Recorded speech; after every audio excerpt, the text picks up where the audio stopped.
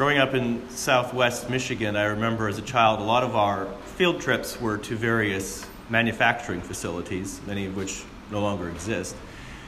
But one that really stands out in my mind was a trip to the Kellogg's factory, where we got to see where our favorite breakfast cereals were made, and even were each given a box to take home, which naturally was opened and tossed all around on the bus on the way back and never actually made it to our house. But because of this, I'm a little bit aware of the history of that whole endeavor. And one of the original products that they first put out back in the late 19th century was called Elijah's Manna. And this was the precursor to cornflakes. And it caused quite a stir because a lot of people didn't like the name, and quite a few concerned ministers wrote to the company and said that it really was an inappropriate name for a commercial product. And so they took it off, and that's how you've got cornflakes to this day. And I think of that when I read the story from Exodus about this, just the description of manna as this fine, flaky substance, fine as frost on the ground. There's been a lot of imagery in our readings in the last few weeks around feeding and food. Our Psalms as well. The Psalm last week had several stanzas that we used every single time we had a meal together at the General Seminary, and we would sing it together in the refectory before our meals. The eyes of all wait upon thee, O Lord, and thou givest them their meat in due season. Thou openest thine hands and fillest all things living with plenteousness. So we've got the ancient Israelites on the one side of this coin today, wandering through the wilderness, literally physically starving, complaining to Moses that they were much better off as slaves in Egypt. At least there they had roofs over their heads and something to eat to fill their bellies. And so the Lord heard their complaint, and as we know as the story unfolds, that quails filled the camps and the manna fell from heaven. This manna, which is some mysterious substance that never was before and never has been since. Although it is said to be one of the items that was contained in the Ark of the Covenant, that some of it was saved as a testimony and as a memory of that time in the wilderness. And what we don't get today, though, in this particular reading of Exodus is part of the story in which God does test the people. He says, I will provide for you. I will give you all that you need. Take only what you need. So what do? They run out and grab as much as they possibly can and fill the containers and the buckets and the pots and everything they can, because they were hungry. I mean, they're human beings, and I'm sure that you or I, facing the same sort of situation, might have the same response. Having gone through a time of great discomfort and pain because of the hunger, you wouldn't want to experience that again, naturally. So they hoard up more than they needed, and what happens to the food? It rots. It immediately rots, to show them that God will provide enough each day for them, and to trust in God really was the lesson there. And so these people, as we know, wander for 40 years in the wilderness and eventually get to the promised land, though not all. Moses never makes it into the promised land. And once they are there, that land flowing with milk and honey, the falling of the manna at night ceases forever. But that foreshadows something, doesn't it, for us through the eyes of the new covenant. It foreshadows the coming of Christ and Christ's giving of himself, his one oblation of himself once offered on the cross, the bread of life, opening to us the gates of heaven. And so, if you fast forward to the gospel reading today, you find sort of the epilogue of the feeding of the 5,000, which was our gospel reading last week, where Jesus and his disciples have a huge crowd to feed, and The miracle is that he takes a few loaves of bread and a couple fish and somehow manages not only to feed all these people, but to have 12 baskets left over. The people were naturally very impressed by this. And so when they realized that Jesus and his disciples had left the area, they went looking for them. They wanted to see this again. And when they found him, he said, "You're not looking for me because of the signs you saw, but just because you ate your fill of the loaves." And here, mirroring the Old Testament, do not work for the food that perishes, but for the food that endures for eternal life, which the Son of Man will give you. And they ask him, well, what do we have to do to get this bread?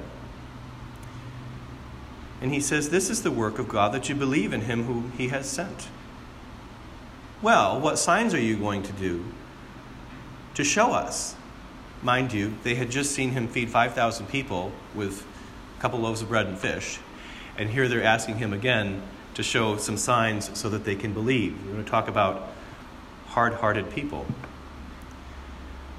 But he says, you don't understand. The manna that fell from heaven, God gave that to your ancestors so that they could live. But what God is giving you now is something completely different. God is giving you the bread from heaven, the bread which comes down and gives life to the world. And naturally, they're interested. It's sort of like the woman at the well, the story of thirsting no more. But here we have the imagery of food. Jesus says to them, I am the bread of life. Whoever comes to me will never be hungry, and whoever believes in me will never be thirsty. Probably a bewildering statement to hear after you've just experienced the multiplication of actual bread and actual fishes to feed your actual stomach. To hear him in a more esoteric way say, I am bread. I have come down from heaven. I am the way to eternal life. Well, clearly he's a human God in human flesh. He wasn't bread. He couldn't be eaten. So what does he mean by that? So you see here we've got the two sides of this coin. We've got the side of the coin that talks about actual feeding, physical feeding.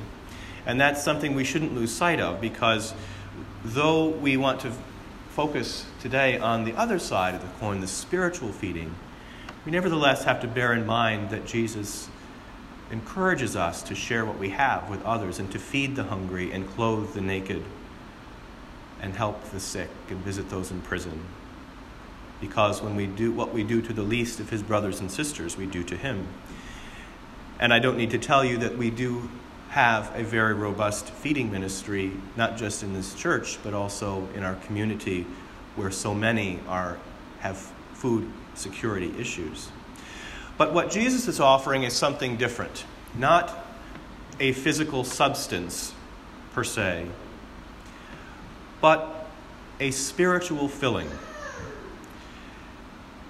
He, the bread of life, was broken for us on the cross.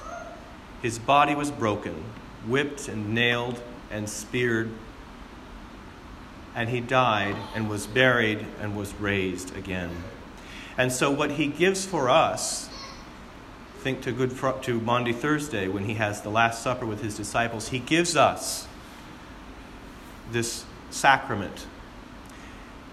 He says to them, this is my body, this is my blood, do this in remembrance of me until I come. And so in this way we have something, we do have a substance, two substances, three really, bread, wine, and water, that go into the sacrament of the Holy Eucharist. And church, sometimes people are saying that church should be more countercultural. Well, I would say these days just going to church is countercultural, for one thing.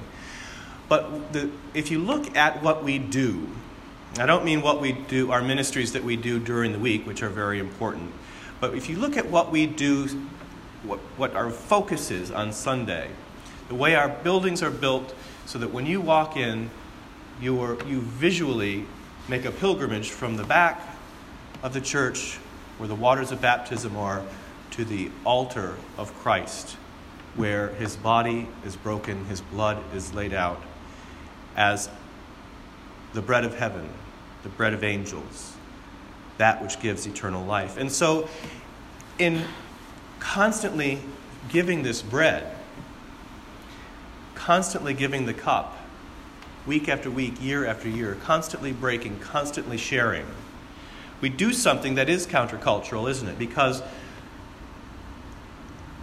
in the view of the world, and remember back to the ancient Israelites, what we do, what our instinct is to hoard and to keep away from others, to keep for ourselves, to build up our own stockpiles, our own riches.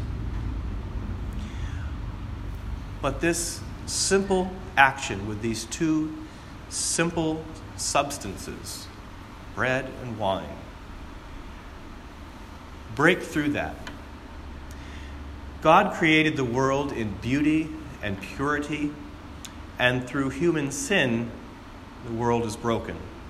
Through human sin, we have suffering. But what happens is that Jesus Christ breaks into that world, and he redeems it. Now, evil is a thing that is present and will be present until the end. But what we have is the light of Jesus Christ in the simplest things, such as our sacraments, such as the actions that we take during the week, wherein we let that light break into the world more and more. You see, when he's teaching these people, I want to believe that the initial miracle of the multiplication of the loaves was sort of the hook. You know, you can always get people interested by offering a free meal, can't you? Come to this or that event, food will be served. You know, people will show up. So they had a nice meal. All right, they're interested now.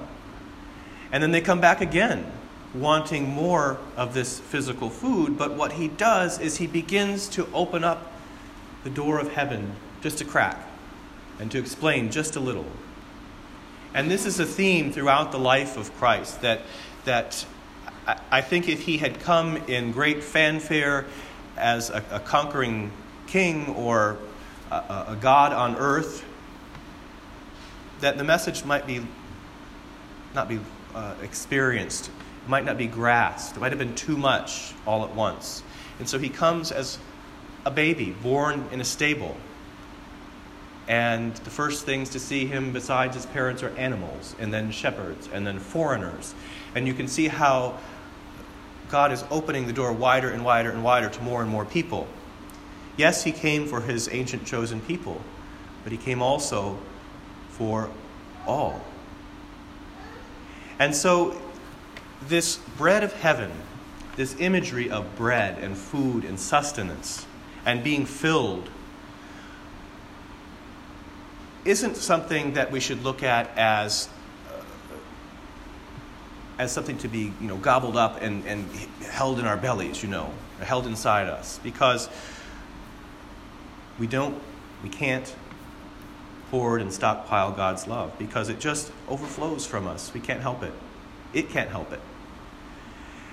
And so what happens when we are filled with this bread of life, which gives life to the world? Well, then the gifts of the Spirit are nourished, and then we begin to manifest those gifts. Some would be apostles, some prophets, some evangelists, some pastors and teachers, to equip the saints for the work of ministry, building up the body of Christ, until all of us come to the unity of faith and of the knowledge of the Son of God, to maturity, to the measure of the full stature of Christ. That's what it's all about. That's why we come here. So we are fed, our spirits are nourished, our bodies are nourished, so that we can grow and mature in Christ, to equip the saints, to equip one another for the work of Christ, which is building up his body, the church, until we all come to the full stature of Christ. So, as you think about the scriptures during the week, which I hope you do, I hope you can sometimes take your service paper home and look at the scriptures throughout the week and think about them. Think about on the one side, the ancient Israelites who were physically starving in the woods, in the wilderness, and how God provided for them. And so how we, as God's hands and feet, ought to help and provide for those who are hungry now. But think about the other side of the coin, that Jesus, being the bread of life, which comes down from heaven and gives life to the world, is something which all of us partake of who are here, and which all of us are called to use as that fuel to help us grow and mature ever more and more until we become the body of Christ. In the name of the Father, and of the Son, and of the Holy Spirit.